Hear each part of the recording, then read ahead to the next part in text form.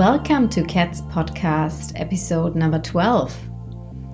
I'm Kat, and in my podcast, we talk all about freedom, reconnection, and empowerment, and how they influence each other, how they are connected. In today's show, I'm talking to Steph Godrow. She's a nutritional therapy practitioner, an intuitive eating counselor, and a strength coach. And her approach to food and fitness is much more than just talking about the body. She looks at your whole being and works on empowering your mind, moving with intention, recharging your energy, and eating nourishing foods. This is really an empowering conversation for anyone who feels confused about how to eat healthy and how to exercise in a good way. You know, maybe you've been through heaps of diets, but you always come back to the same disempowering place and you're struggling with trusting yourself or your intuition when it comes to food and exercise. Or maybe you're struggling with an all or nothing mindset. And if you're that type of person, this episode is also for you. But we are not just talking about food and exercise, we go bigger.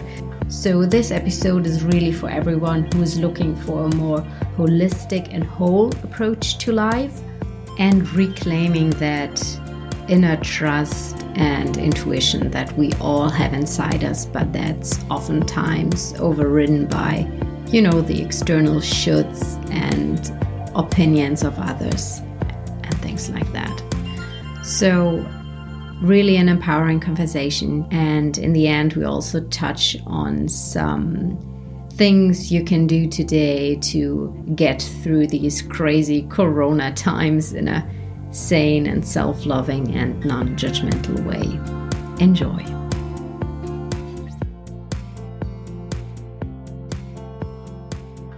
How's life in California at the moment? You're down in San Diego, right? Yeah, everything is my day hasn't changed very much because I already work from home. Yeah. I can't go to jiu-jitsu, go to the gym, that kind of thing. So that's different. But really not much has I can't go to the coffee shop, but not much has changed with my daily routine, all things considered. My husband's been working from home for about 6 weeks. They started working from home before the state mandated, sheltering in place. So we, had a 3-year trial run where we worked from home together before this. So I feel like we're lucky because we know what it's like, and it's not been a big deal at all. It just feels like we're back to that. So it's been okay. It's been okay. Yeah. Oh, I can very much relate to that. Just yesterday I was talking to a friend and she mentioned something and I was like, it seems to me, or it looks like I've been basically preparing my lifestyle for these circumstances because I'm on all fronts. I'm like, oh, well, I'm actually all right. And not that much is changing, although it's a really weird or surreal situation. Yeah. But yeah, so officially welcome to the show, Steph. I'm really super happy to have you here. And I just want to tell the listeners how I came across you or what fascinated me about you. And when I came across you a few years ago through Marie Forleo's B School, what I liked about you was that you talked about changing your career paths and integrating more freedom in your life. And then more recently, what I really like is your journey with regards to being all of you and embracing all of you. So not just being food and fitness, but also, you're also tarot cards and meditation and knitting. And by the way, I really like that scarf. Thanks. Yeah, it's so cool. And I remember when the first time I saw you putting up tarot cards on your feet in a picture, I thought, that's cool. Embracing all of you and showing that to the world as well. And that's why I thought you'd be such a great fit for my podcast and talking all about reconnection and re-empowering yourself, basically. Yeah, I'm excited to be here.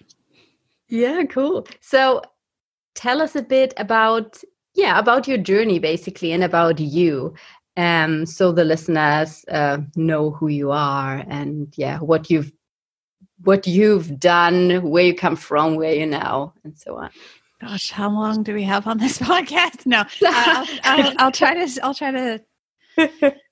to pick out the important points. Growing up, I think what I experienced as a child, as a teen, was stuff that a lot of people go through, feeling really insecure about myself and like I didn't fit in, and very conscious of my body, not liking my body, and then embarking on a 15-year sort of journey to try to control my body, try to make it fit a certain mold. And I was never happy with myself. I mean, I know I used to teach high school kids, so I know like we all are awkward at that phase, but I feel like I never outgrew that. And it was, I was just always consumed by negative self-talk, negative thoughts about my body, not being thin enough, not being good enough.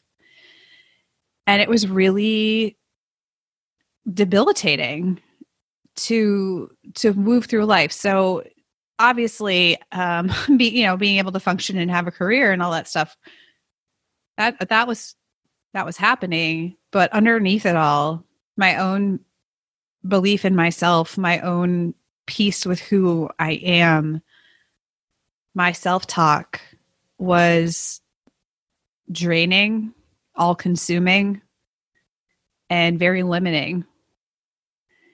And it took a long time, and it's always happening, right? This is not something you reach a destination of, well, I never have a negative thought about myself ever again. That's not how it works. I always sort of describe it as the echoes of that still, I think, are in your bones when you've gone through that. And I don't know if it's something you ever release completely.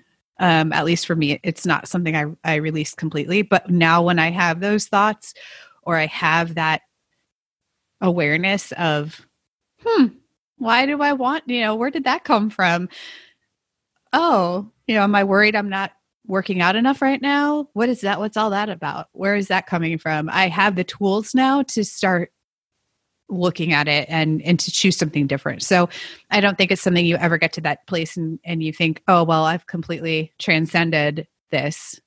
Maybe some people do, but I don't think it's very common. And I think that causes further self-judgment about not being there yet, not being further along in your journey. So, I started with what a lot of people do, which is changing what I was eating, moving in a different way. So I went from being a cardio junkie to really lifting weights and trying to detach from an aesthetic outcome. So what I mean by that is, instead of focusing on what my body looked like through exercise and trying to control it that way, I began to think about what I could do with my body. What could my body help me do? What was I capable of doing? And I think that was a really great stepping stone into leaning into the idea of, hey, I have worth and value no matter what I look like or no matter what I can do. So, fitness and changing that up and exploring different ways of doing that stuff, and then learning more about cognitive behavioral therapy and psychology and mindset work, and now spirituality on top of it. And it's been a really interesting experience to see how, when you think you have one layer uncovered and you're like, okay, I'm dealing with this now, you learn that there's something else there, or there's another thing to explore. And I think for me, treating it as that curiosity, that sort of exploration, I was on a coaching call last week and I said, hey, pretend you're Indiana Jones, right? From the movies. Indiana Jones was this amazing adventurer and explorer. And yeah, he got into some dicey situations, but it was an adventure. When you watch that movie for the first time, or you have whatever character who you're like, they're just so excited and wide-eyed and just expansive with what's happening. I think that's a really different place than feeling like, oh, look at how much is still wrong with me. Yeah, totally.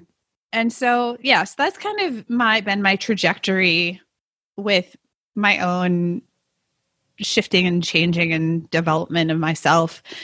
Professionally, I was a biology and chemistry teacher at the high school level for 12 years before I left to work for myself. So that happened in 2013. It's almost been 7 years, which is crazy. And a lot has changed.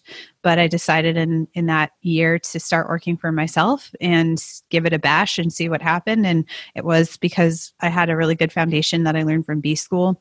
And that helped me to put my work out into the world to see, would this help other people?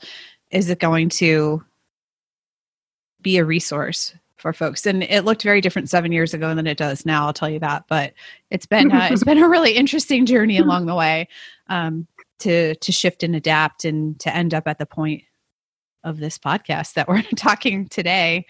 Yeah, and with 192,000 followers on Instagram, that's pretty cool. Yeah, I always sort of, to me, it's just kind of normal now.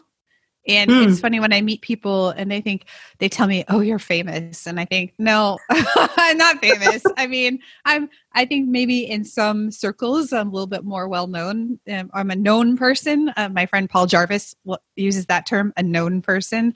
I'm not a famous person, but it's always really interesting to pause and think, how many people am I, touching digitally today? What is that like? How are we interacting? And even my audience has changed over the years too. When I rebranded and changed my name on Instagram almost 2 years ago. It was 2 years. It'll be 2 years in June, and I lost a quarter of my followers. My community. Wow. Okay. Yeah, interesting. But despite it's good. That, it's like clearing out. Hey, I mean, yeah, just all those people who don't resonate with you are like, yeah, it's just cleared. Exactly. Well, yeah, and it's an interesting experience, especially for entrepreneurs, people who work online, etc., that when you change and you're really doing what's resonant for you, and there's a different energy to that, right? Rather than forcing yourself to do something you're really not into. And people can feel that. But when you continue to lean into the things that you're really excited and passionate about, then you find the people who are also excited and passionate. And that might mean some people go away, but at the end of the day, you still have that core community that's loving what you're talking about now. So you get a little bit more used to it, I would say. I think I remember in the early days when people would unsubscribe from my emails, I would take it so personally, And over the years, I've learned that, if you try to be for everyone, then you end up really being for no one, which is, it's tough when the world of online entrepreneurship is very focused on metrics and growth rather than pruning, like you're going to prune a tree, or there's like really editing down that list of who your ideal, like who's the person who really, and people say ideal client, but to me, it's just the people that really resonate with the message. They really resonate with what you're doing. Those are the people you want to pour your energy into, right? Yeah, totally. So I'll definitely come back to some of the things you said, or some of these aspects. So your work now, for the listeners, so we all know what you're doing. So we have this reference as a background for what we talk about later on. So you work as a nutritional therapy practitioner, as an intuitive eating counselor, and as a strength coach. So yes, tell us a bit about like what do you do? How does it look like? And maybe also about your approach at the Core 4. Yeah, I think, ultimately I'm here to help people trust themselves more with food and movement is really how I boil that down. I am the way my brain works is that I'm constantly incorporating methods and of working with people and ideas and concepts from so many places. And that's just how my brain works. I see things as a whole, as a holistic, I see humans as holistic. I also understand the details. I studied human physiology and biology. So you want to nerd out on, cell transporters? Cool. We can do that too. But at the end of the day, the type of people that I really am working with are the folks who just think, man, I've been through so many diets. I've been through so many 30-day programs, even if they're not labeled as a diet. I, for years, punished myself with withholding food or making myself over exercise. And I'm tired of it. Like, I'm so tired of it, but I'm also really scared to let it go because I don't know what else is there. So those are ultimately the folks that I work with most of the time. They're not people who are unfamiliar with eating, quote, healthy. They're not people who are unfamiliar with the idea of exercise. It tends to be that type of person who's really struggling with an all or nothing mindset around food and exercise, or using food and exercise as a way to control themselves and their bodies. Now, the energy of control is very different from the energy of trust. One is contractive and one is expansive, or light and heavy, or however you experience that energy, right? So it sometimes is in the approach, it is in the mindset, it is in the perspective, it is in the beliefs that we carry about those things. And so what I ultimately help people do is to move and nourish their bodies in ways that are more intuitive and reclaiming the trust that they have lost with themselves, because we have a body, but we are not our body. Our body is a part of us, but it's not the only thing about us. And so it's like working through those layers, the physical body, the mental, emotional body, the energetic body, the spiritual body. And how do we go through that progression? And so that's really what I help people do. And yeah, I draw on nutritional therapy. If somebody's coming to me and they're like, wow, I get hangry all the time, what's up with that? Well, let's look at what you're eating and how it's impacting your blood sugar. Or so I draw on that. If they're talking about, they keep getting stuck in the cycle of all or nothing eating or binge eating or whatever it is, like, okay, let's look at your relationship with food. What is that like? And so then I draw on being a certified intuitive eating counselor with movement, right? Same thing. Helping people explore. And I am a strength coach. So that's my kind of where my bias lies, but, like helping people move in ways that are more joyful and sustainable and nourishing and fun for them. Let's dig into, well, what are the judgments that I have about movement? That it has to be a certain way, that I should be doing it like this, and we're not thinking about us and our instinct and our desires and what we want to. And so we make one right and one wrong. So ultimately, that's kind of what I help people do. And I do it in a variety of ways. So I have my Core 4, which is really just for people who are kind of new to this idea of a more holistic way of looking at movement and food and energy and stress and mindset. So those are the 4 pillars. And then I also do coaching. So I have small group coaching where I work with people primarily with intuitive eating concepts, because that tends to be where folks get really... you read the book. If you read the book Intuitive Eating, it's a fantastic book. I love Evelyn and Elise so much, but you read the book and you're like, cool, I understand it. And then you go to your kitchen and you everything that you're afraid of about food or confused about food comes back. And so it's really in the practice, it's in the application. And so that's what I help coach people through there. I have a podcast where we talk about listening to your body in a variety of different ways. So ultimately, it's a bit of a mixed bag in terms of what I do. I have a book about the Core Four. I have a website that has been around in some way, shape, or form for now 10 years. It's changed a lot in that time, but blog posts and videos and things like that. So I'm a bit of a jack of all trades when it comes to that. Yeah, amazing. There's actually 3 things I want to touch on about what you just said. First of all, I really love your podcast and I can recommend it to anyone listening. And especially if people want to dive more into this, what you were just talking about, body, mind, soul connection, or you call it body, mind, soul health, right? Mm-hmm. Your introduction episode to your, new named podcast, it's the same podcast, but it's got a new name. And I found that episode just really nice to listen to. And I think it gives you a good understanding of what you're putting out there and where you're at. And I think a lot of us can really relate to that.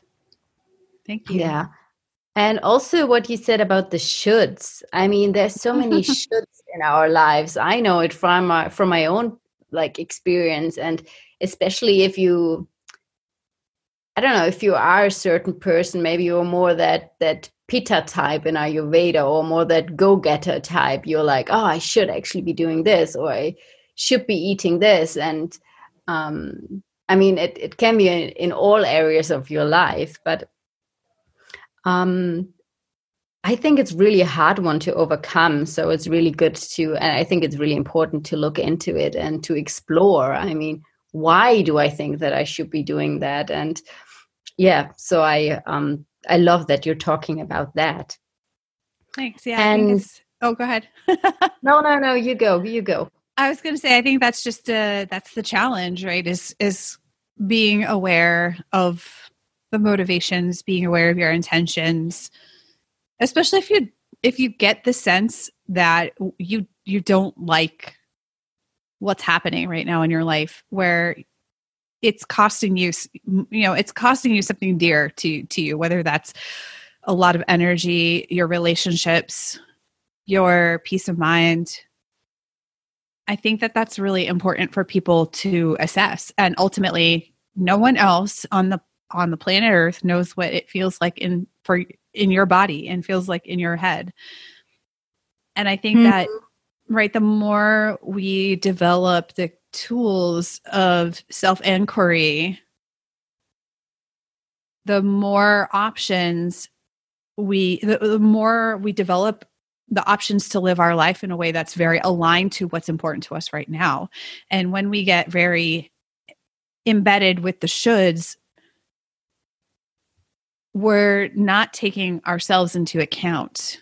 There's always this external rules, external guidelines, external values. And that's fine. That's okay to have those things. But when they're unchecked and we're not including our own internal body signals, awareness, desires, all of that stuff, when we're not seeing where the middle ground is between those two things, it's very disorienting. Or, you get into this place where people are just like, I'm so confused about what I should be doing.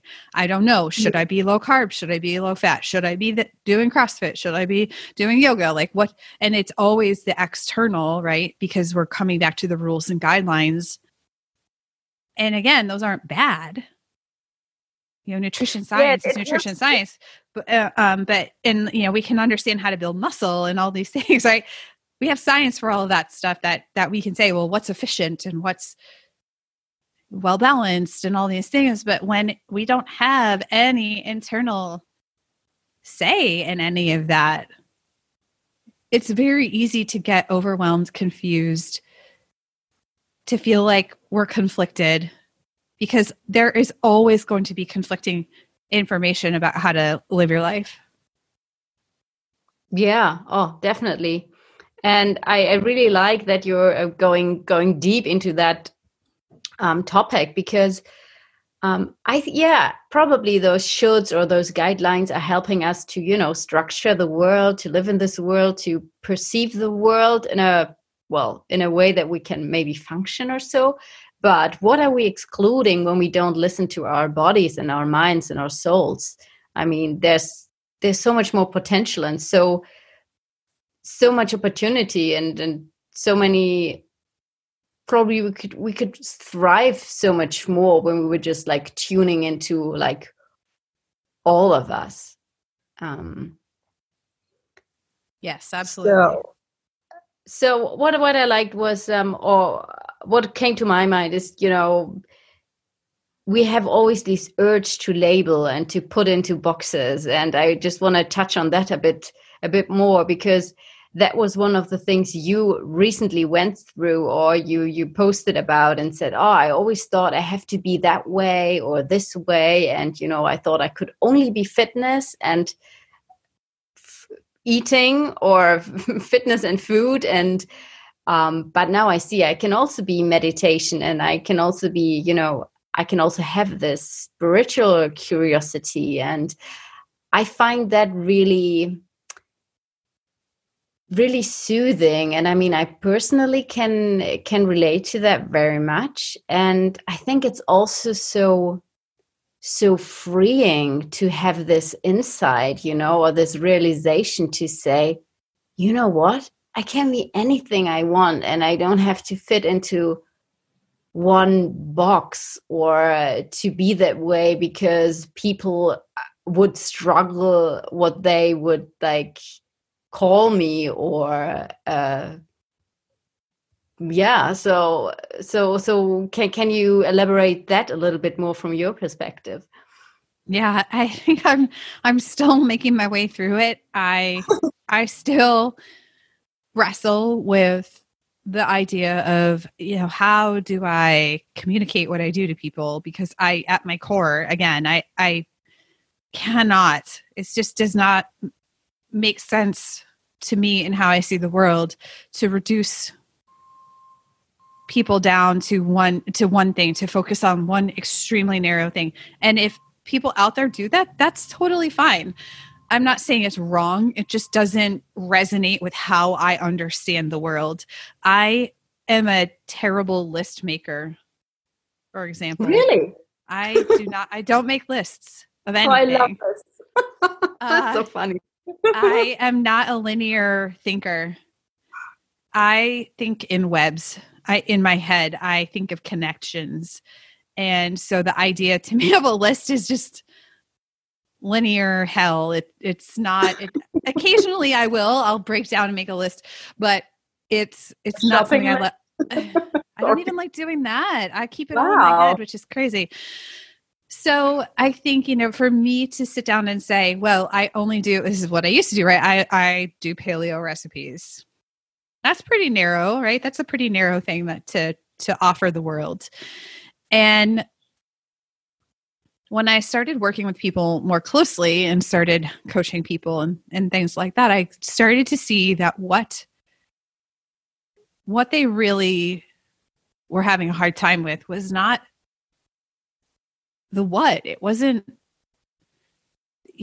what foods are the most supportive for my body. It was all the other crap that gets in the way, right? All the mindset stuff, all the self-judgment, all the emotional stuff. And I don't mean to say that stuff's crap. It's not crap, but I'm just saying, there's a lot of stuff that's getting in the way of people implementing what they want to implement or having peace with their decisions. And it was really at that point when I was still running Stupid Easy Paleo that I just started to think, oh my gosh, it's not just food, and how do I communicate this? And so in 2015, so 5 years ago, I started the Core 4 program, which was called something else back then, but it's still running. And it was really that chance to give people an experience of tasting a little bit of all those things, right? Tasting a little bit of nourishing themselves with food and what that could be like, of exploring movement in a more intentional way, of recharging their energy, of empowering their own mind. And those are the 4 pillars. But as you know, myself, it's been hard to rectify that and say, well, what do I do? What do I help people with? And right now, the way I describe it is, finding more trust with yourself, with food and movement. But it's tough when you're in a world of marketing and you're in a world of online entrepreneurship, when everybody is, talking about niching down and getting extremely specific about who you help, what you do for them, what you offer them. And, so I can think of one of the things that I'm really love is, as a highly sensitive person and an empath and an INFJ, like all of those parts about me, I really think that knitting is extremely soothing for my brain in in that way. And so I'm like, knitting for HSPs.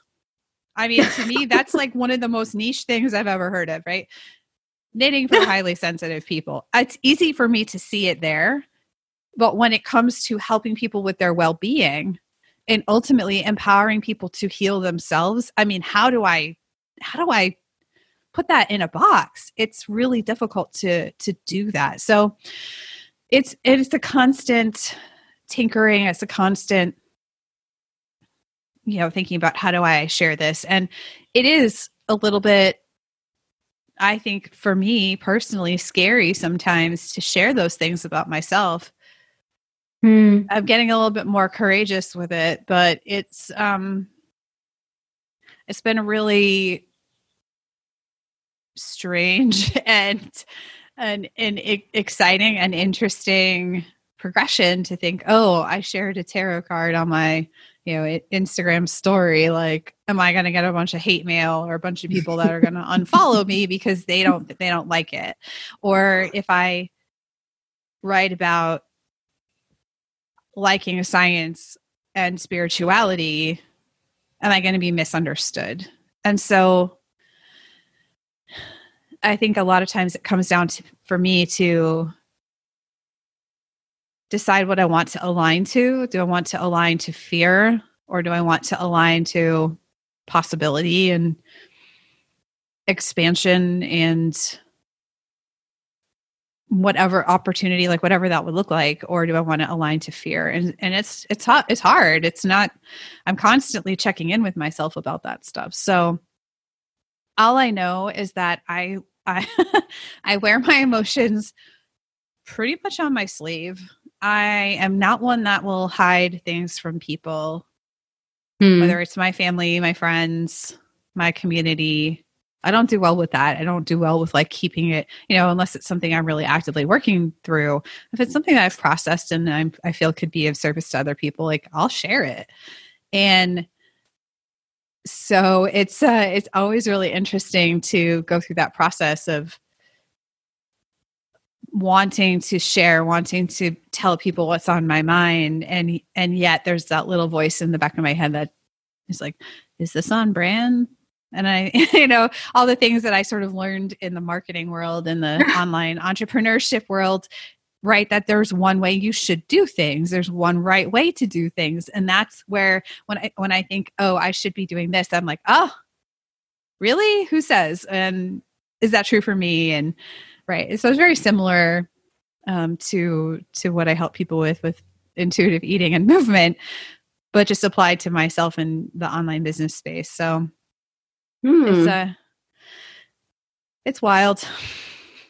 Yeah. And interesting. Hey, just seeing the parallel that you just showed, like what you do with your clients and how that mirrors in your life, but on just other levels or in other areas. That's really interesting. Yeah, it is. Maybe that's the universal, I don't know, the universal personal growth process, or interesting. Well, but the cool part about it is that those skills can transfer over.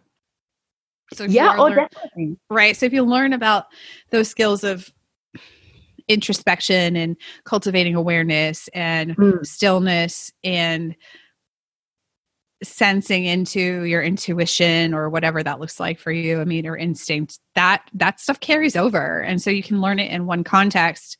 But I feel like if you're kind of switched onto it, you start to see the parallels and how it can be applied in other places.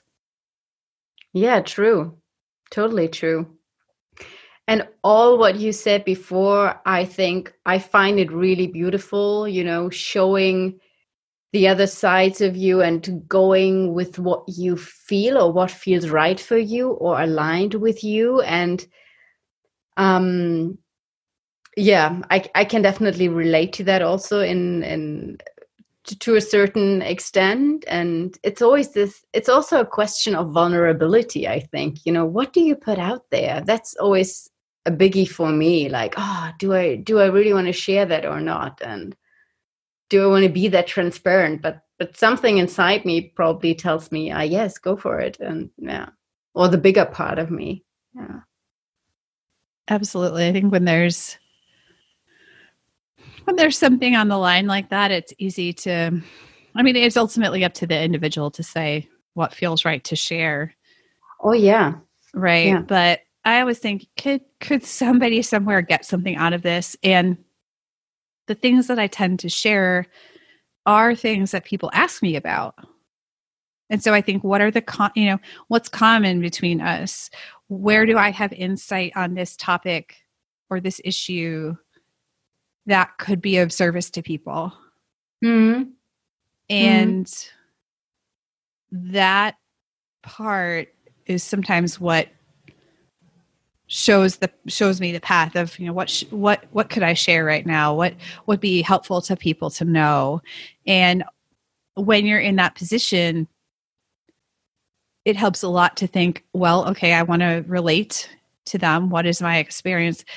And ultimately to help them see how it could be applied to their life. What's a nugget you could take away from that? And a perfect example, I shared a story in a coaching group that I'm in, that I am a member of. So even coaches have coaches, but I, as a participant, shared a story that I realized something when I was on a coaching call with my coach, and I wanted to share it in the group just because it was such a profound experience for me. And I had a handful of people who read the post and they thought, oh my gosh, I just realized something about my life. And that is the thing that drives me forward, because we are all, we have a collective consciousness.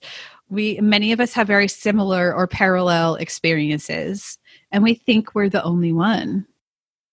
And that sense of isolation adds further suffering to our experience. Without a doubt. That sense of being not just physically isolated, but isolated in our experiences. And we think, gosh, what's wrong with me? I'm the only one who's ever gone through this. And then you see somebody who shares something very similar or makes you think about an experience that you had. And all of a sudden, you're like, oh, wow, okay, I'm not the only one. I feel a sense of peace about that. Or I don't feel as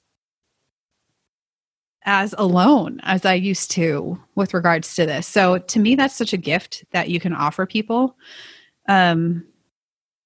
Is that sense of belonging, even if it's a painful or sensitive experience. Yeah. I'm totally with you.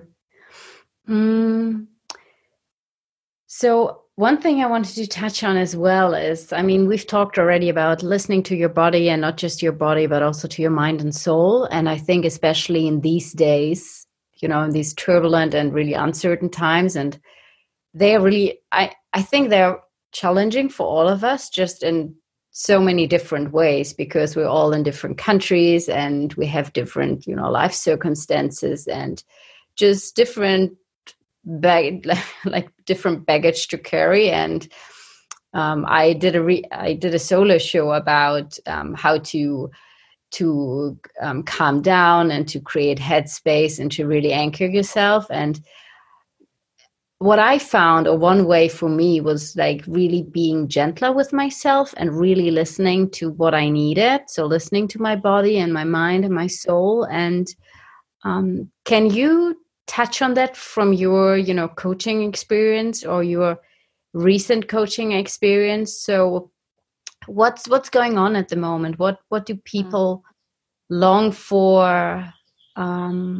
Or maybe especially women, what do we long for these days? And what's showing up at the moment?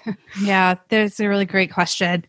And I pivoted what I was doing in the month of April.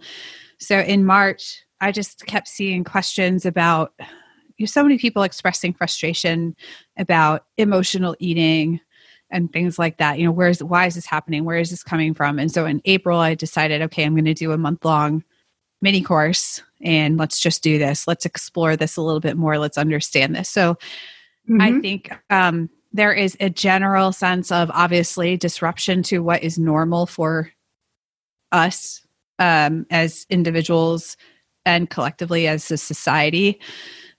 And there's a longing for control, a sense of control in a time where it's been highlighted to us that perhaps less is in our control than we once believed or thought. And so I've been seeing, and this is not a judgment, this is not saying this is wrong, but this is an observation, that there is a return for a lot of people, or an urge for a lot of people to go back to things that helped them feel in control of themselves, their bodies, their situation. And I think what's also very common right now coming to the surface is the things that are probably the most painful or irritating or unresolved things in your life, in your emotional world, are the things that are being now amplified. Your fears, your anxieties, whatever that happens to be, right? One of mine, I'll give you an example, is the idea that money, like the scarcity around money, that's always been running in my family. That's a constant conversation in my family of origin. It is something that is collectively baked into lineage. For example, my grandparents growing up in the Depression, even further back from that. So there's this goes way back, right? And I've been doing a lot of work in the last few years about releasing the fear that, there's a lot of scarcity around money, because it creates a lot of anxiety in me, and it makes me do a lot of things that are very contractive. I do things out of fear. So I've been working on that for the last few years. But when all of this happened, it sort of stirred that up again in me. And I had to think, okay, what is mine here? Is this fear really mine? Is this desire to control things in this way? Is this going to ultimately serve me? And so, no, I'm not talking about irresponsibly spending money to just prove that it's always abundant and it's always there. But I really had to challenge where that fear was coming from and how I wanted to really live in a very aware way. Where am I experiencing that? So that's just one example. The one I'm seeing a lot with my community is in controlling food. So I've seen a lot of people say, I haven't thought about going on that popular 30-day program for my food in a long time. And all of a sudden, I just want to go back on it. And I don't even know why. But it's a sense of control and of. So is it like going back to old patterns, or patterns that they've not yet overcome completely? I mean, it shouldn't sound like that negative, but is it like going backwards a little bit, or I see it as there could perhaps be things that are unresolved. I don't want people to feel like they're reverting, because that brings up a lot of shame and judgment of, why am I not over this yet? But I said earlier, right, I still have the whisper of some of the body image stuff in me. I don't know if it'll ever be gone completely. And so in these times, I had a moment last night where I was in bed and I was thinking, man, am I working out enough right now? and right. And so that's an example of, I don't think that's reverting. I think that that's just where we feel vulnerable, is oftentimes where we turn, or the things that we're looking to control instead of having, being able to trust. And I think that's on a spectrum, right? Like we learn trust, most people pretty gradually. So like we're learning to trust ourselves, but that doesn't mean that we'll never have moments of feeling like, oh, this is rearing its ugly head again.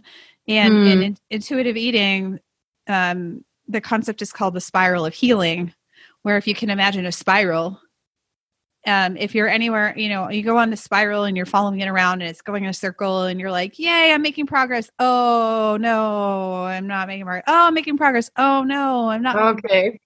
And so this idea of we do progress upwards and forwards, but we may have those periods where it feels like old habits are there again. And that's really the thing with habit research, right? Is that it's showing now that we don't, people say break a bad habit, but we don't really break our habits. We've established that neural pathway. We have, when we practice a habit over and over again, we do it over and over again. We make that, we myelinate that pathway and we make it really efficient.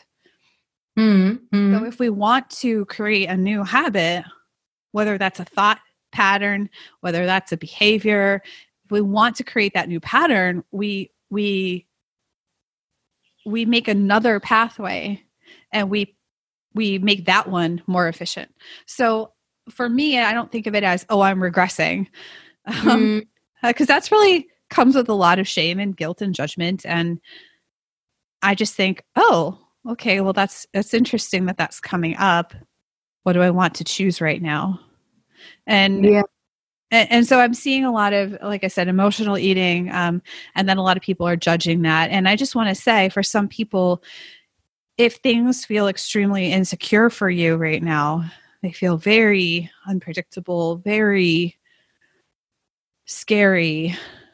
I'm sensing collectively we're moving in a slightly different direction with that. I think if this was a month ago, there was a lot of upset, a lot of overwhelm, and a lot of panic. And that's, I'm not saying those things are wrong, not at all. That's a normal response to like your daily life changing in basically the blink of an eye. But I sense now there's this more long-term view of, okay, now I'm kind of settled into this new routine.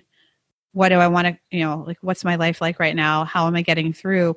And so there are going to be people that are adopting things like emotional eating strategies, or patterns, I should say, their tendencies to do these things. And that is the way they're coping right now. And that's okay. However you're coping with that, we can't, like, when we make the coping strategy wrong and we make the person wrong and we say, no, you need to stop doing that immediately. I hear that a lot with emotional eating. It's like, you need to stop emotional eating forever. I want to eat sometimes when I'm happy. Like there's a whole spectrum there that we could talk about. So we can't demonize one type of emotional eating and venerate the other. But I think when we're looking at something like emotional eating, if food is the thing that is helping you get through and cope and live your life right now and get through the acute period of like feeling like you're literally surviving, then that's okay.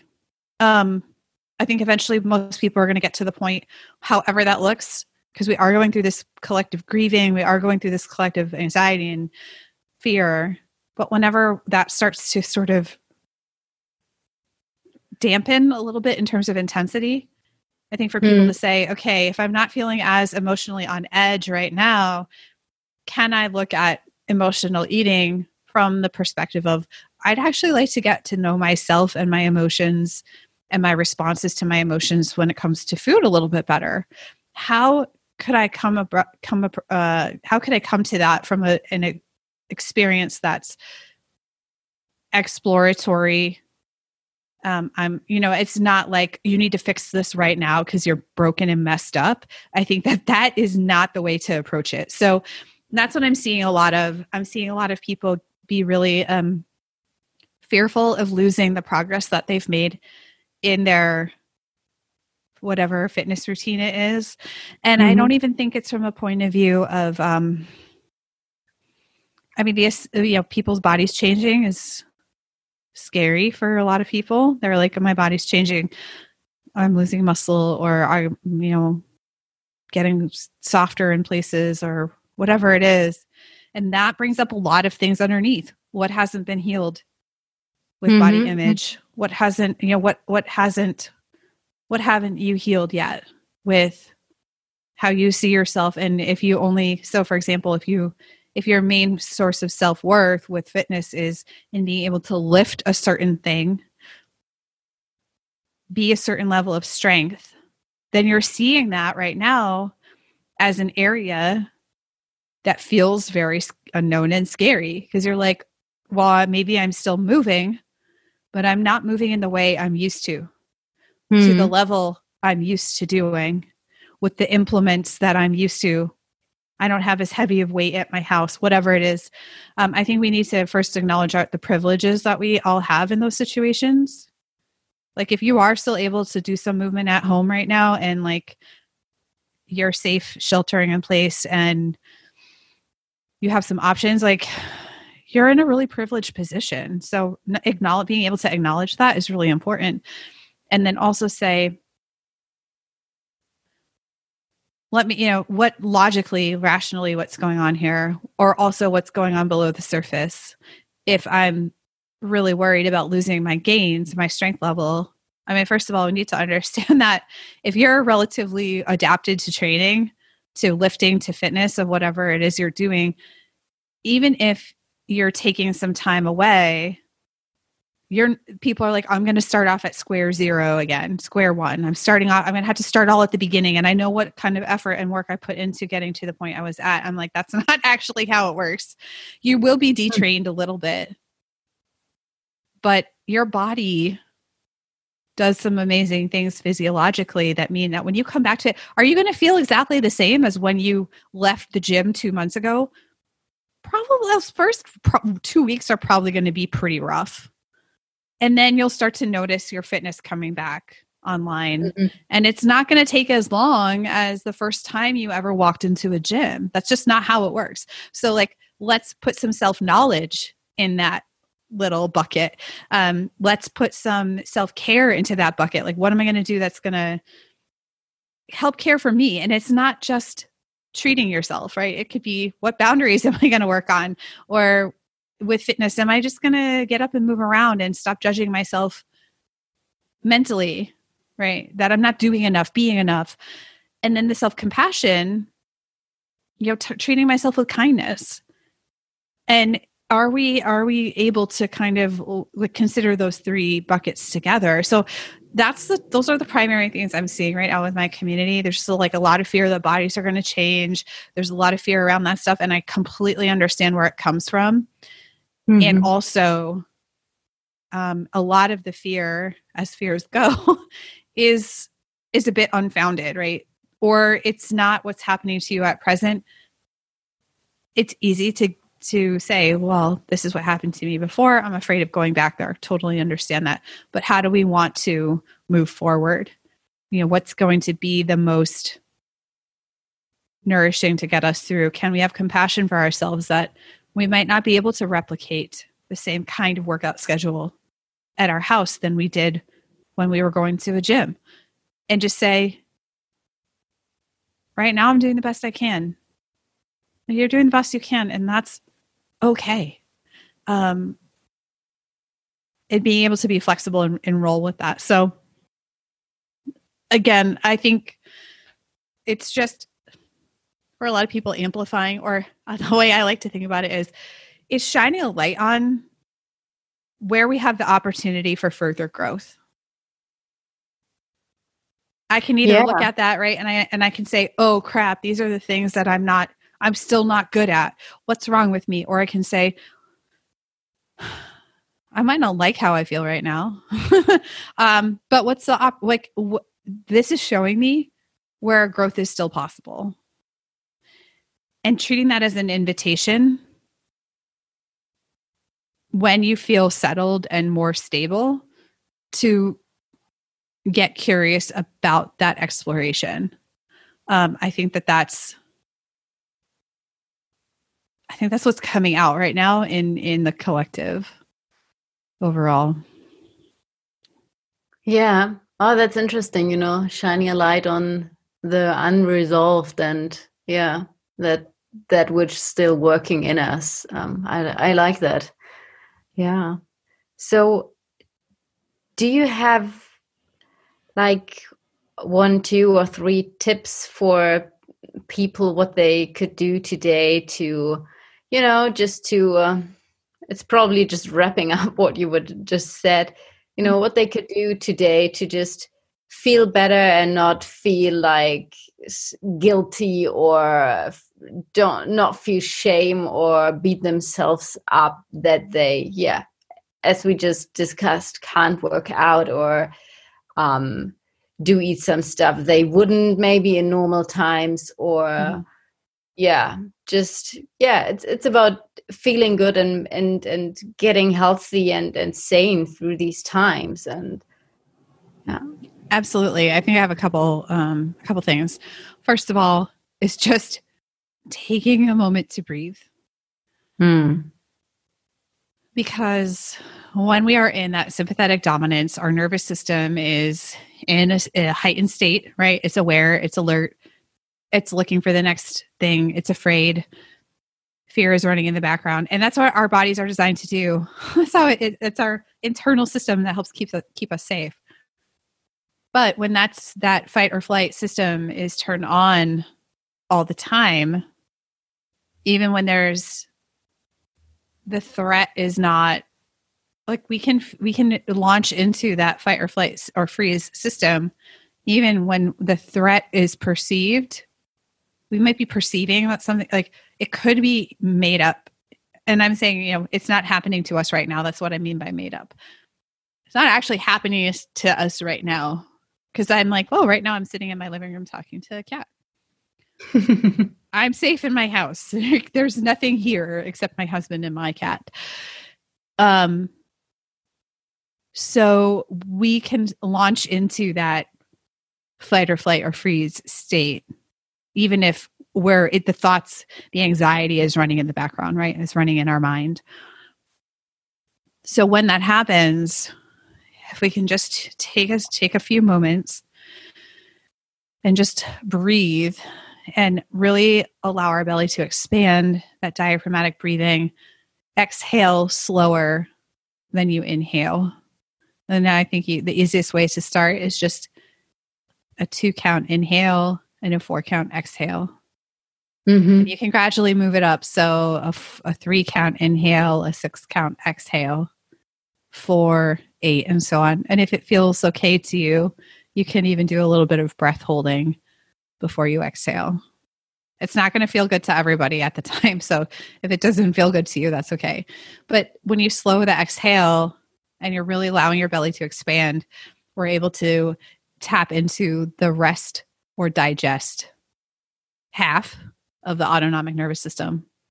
And that calms us down. And it sounds so simple, but when we get scared or anxious, our breathing becomes very shallow, very chest and shoulder dominant, and we are not activating that vagus nerve, which connects our gut to our brain. The vagus nerve is the longest nerve in the body. It's like a superhighway of communication from your gut to your brain. Bacteria use it to communicate with your brain. It controls how, keyed up and anxious you feel or how relaxed you feel. It's really quite fascinating. So breathing I love that image of a superhighway. Yeah, right. It's like, it's really, you can picture something. It's like, oh, okay, it's that one. For sure. So breathing, free, right? It's easy, free. You can do it anywhere. You don't need to be in a dark room with a yoga mat and candles. You can do it anywhere you start to feel anxious. And it's just a reminder to come back to your body, right? To like just bring your attention back to this body instead of being like floating up in your head where all of the anxious thoughts are living. So I really like that one. The second thing I would say is to make time to give gratitude, to identify gratitude in your life.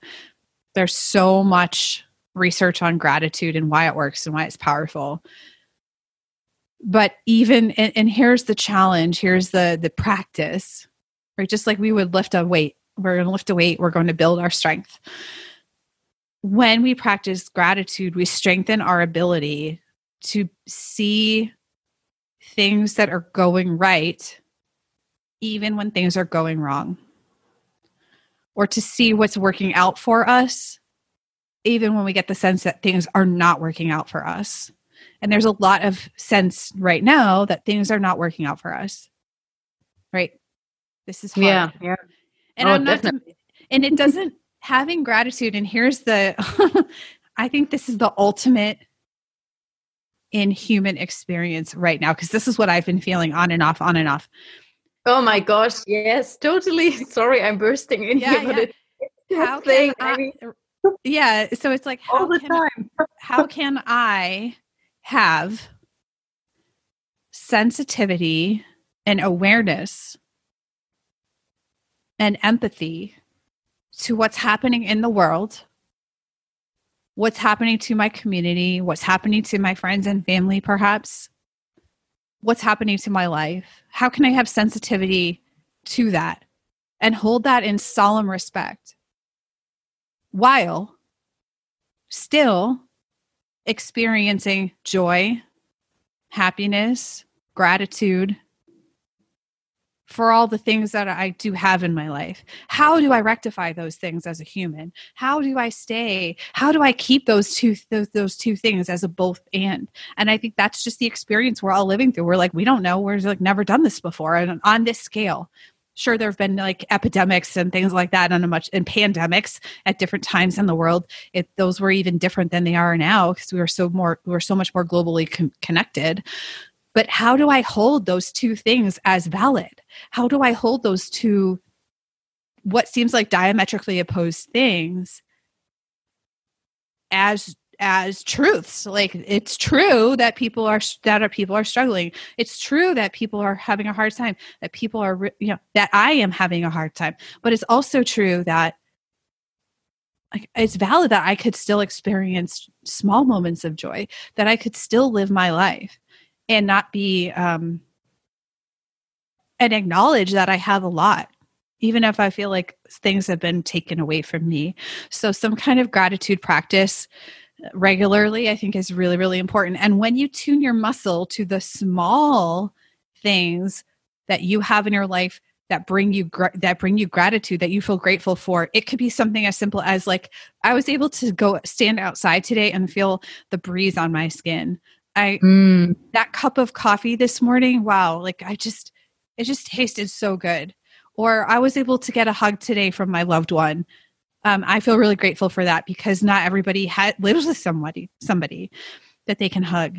And they seem like such insignificant things, but that's the key to gratitude. If we're only ever grateful for the big, exciting, wowzer moments, those don't come around every day.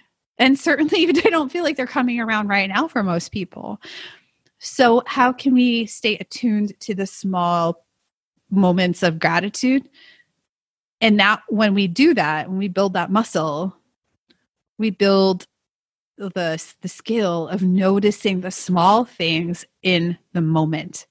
And that is life-changing when you can do that. So recognizing that even amongst struggle and fear and uncertainty, that there still are things that are working out for us. There are still things that we can be grateful for. I think that's incredibly important. And then the last thing I would just say is connection. And I know this is very, very difficult. I know it's not the same for everybody, but however we can get connected to each other right now is vital. We need that love, that connection, that feeling that we're not alone.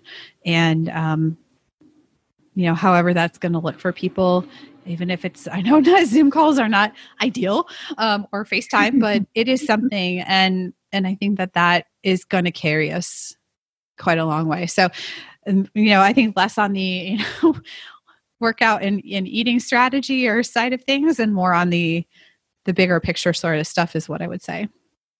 I love that. I really like what you're saying, and I hope that we can maybe transmit some of the love and the empathy out there to the listeners, and maybe especially to those ones living alone or feeling alone at the moment. And I think your words were just really soothing. So thank you for that. Yeah, thank you.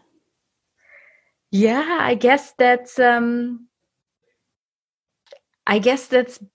beautiful words to actually wrap this podcast up, and to say thank you. So I'm really thankful for you being on my show today. And I mean, is there anything else that you want to add? Gosh, I don't think so. But if anybody liked this show, they want to reach out, feel free to reach out to me on social media, on my website. If you're feeling like you are not connected to anybody, I can tell you where to join my community. I'm happy to send you a message back. I just think, if you are looking for resources or looking for help or looking for some kind of just some sort of the sense that you're not by yourself, then reach out to somebody, whether it's me or Kat or anybody out there. Like, please don't feel like you're burdening someone if you're going to reach out to them. If you need help, please get help. There's no shame in that stuff. And, we're all going through this together on some level. And, just having a lot of compassion for ourselves and for others at this time is so important. Yes, it is. And yes, we are going through this together. Yeah, absolutely. And I will definitely link to your website and your Instagram, and also the book you mentioned. I'll include that all in the show notes. And so please reach out, as Steph just said, if there's anything on your heart that you need to that you want to get out, or just want to connect, then do so, please. So again, thank you so much, Steph. It was really a pleasure for me. I'm excited about this. So enjoy the rest of your Friday. It's Friday today, the recording day. And hopefully speak soon in one form or another. Thank you so much for having me. Sure, a pleasure.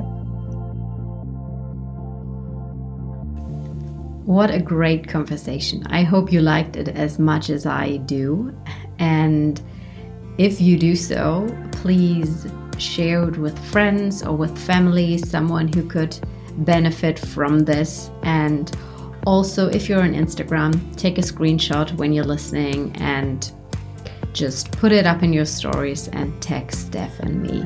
That helps me really immensely to spread this message of freedom and empowerment and reconnection to more people out there, and together we can inspire more people to live their true and empowered lives.